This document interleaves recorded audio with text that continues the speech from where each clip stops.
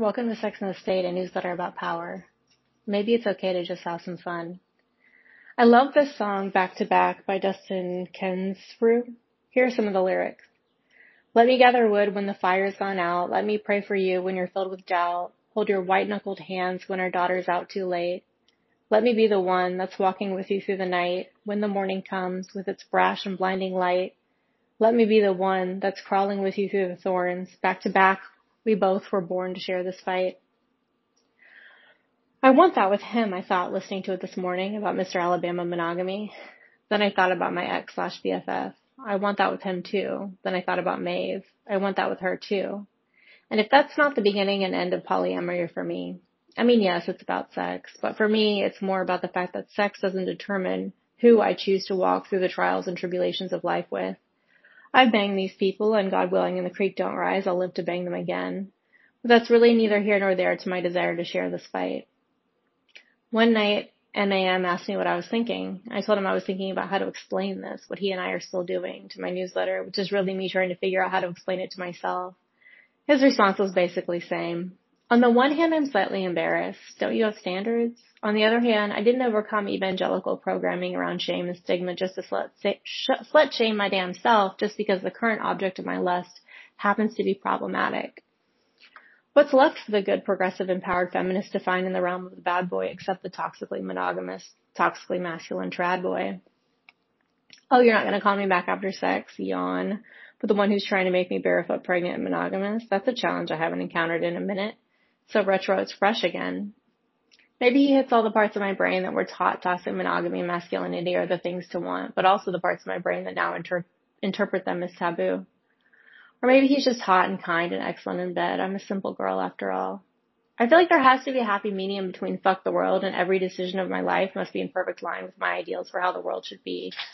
I can't see a world in which I completely disengage, but I'm starting to believe maybe it's okay to have some sort of fun and joy and rest outside of activism. This morning I texted him, I remain convinced you're the most fun a human can have. My romantic relationships have taught me so much and facilitated my growth in so many ways. I've been inspired by my partners. I've been shown a mirror. I've learned how to be a better thinker. But as I've grown and come into my own, I think I'm less focused on how a particular relationship might make me better and started looking at other things a relationship could facilitate. Maybe it's okay to mostly just have some fun in love and in life. But that's not all I'm doing here. I'm also learning.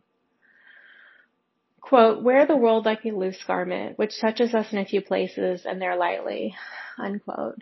St. Francis of Assisi. Part of me hopes he finds exactly what he's looking for. Even knowing monogamy with someone else would likely mean losing him entirely. Of course, I feel all the fears I've been taught to have. But there's also nothing he could provide me that's worth denying him the best life has to offer him.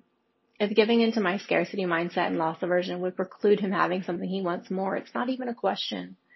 That's what I want to love. The goal isn't protect what I've found. The goal is to do what I can to help him have the biggest, best, most fulfilling life he can. If that's with me, all the better. But if it's not, that's okay too. I'd rather be with my community than be in the way of something better for him. I don't need a future or a promise to make it worth the time, energy, etc. The way I feel about him and the way he makes me feel is more than enough. Love is infinite, but time, money, and energy are finite. I trust everyone in my life to use them wisely. I don't need to monopolize them. I trust if they come back to me, they will have enriched themselves, and that will benefit me as well. Even if not directly, I get to know they're flourishing, and that's the name of the game. Life isn't about hoarding everything good for myself. It's about helping everyone I can to have the best life possible. Of course, part of me wants the promise and commitment. I feel the urge to build a life with someone, to have that one person to do life with, to feel like I'm investing in something lifelong. But I don't really want to be more invested in anything than the person involved. I don't want to be a stumbling block. I don't want to keep anyone from anything that might be best for them. If I never love romantically again, I'll be okay. I've loved a lot. I wish I'd done it more. Wish I'd been more honest and vulnerable. But loving romantically again isn't something I have a ton of control over. And it's not something I'm going to hang my happiness on. But if I kept someone I love from something that would make their life better, that's something I would have a hard time living with. I don't need anyone more than I want what's best for them. That's not something I probably would have said 10 years ago. It probably never would have occurred to me. But after years of losing people to better for them offers, there's not an instance I'd want it to have turned out differently. I wish I treated them better. I wish I behaved differently at times. But I did the best I could with the tools I had available, and they made the best choices they could with the same.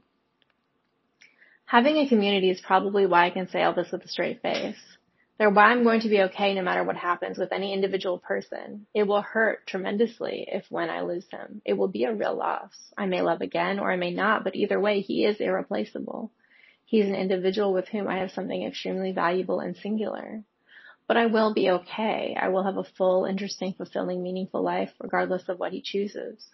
So I want to love him as fully and vulnerably and unselfishly as I possibly can while he's around. That's all I can hope to control. I want to hold him as closely as I can without grasping. I want to be entwined without attachment. I want to wear my love for him, powerful as it is, like a loose garment. After all, we're all just borrowing each other. My best bet is to know him and love him as deeply as I can and hope, whenever and however it ends, he's better off for my efforts, because I'm definitely better for his.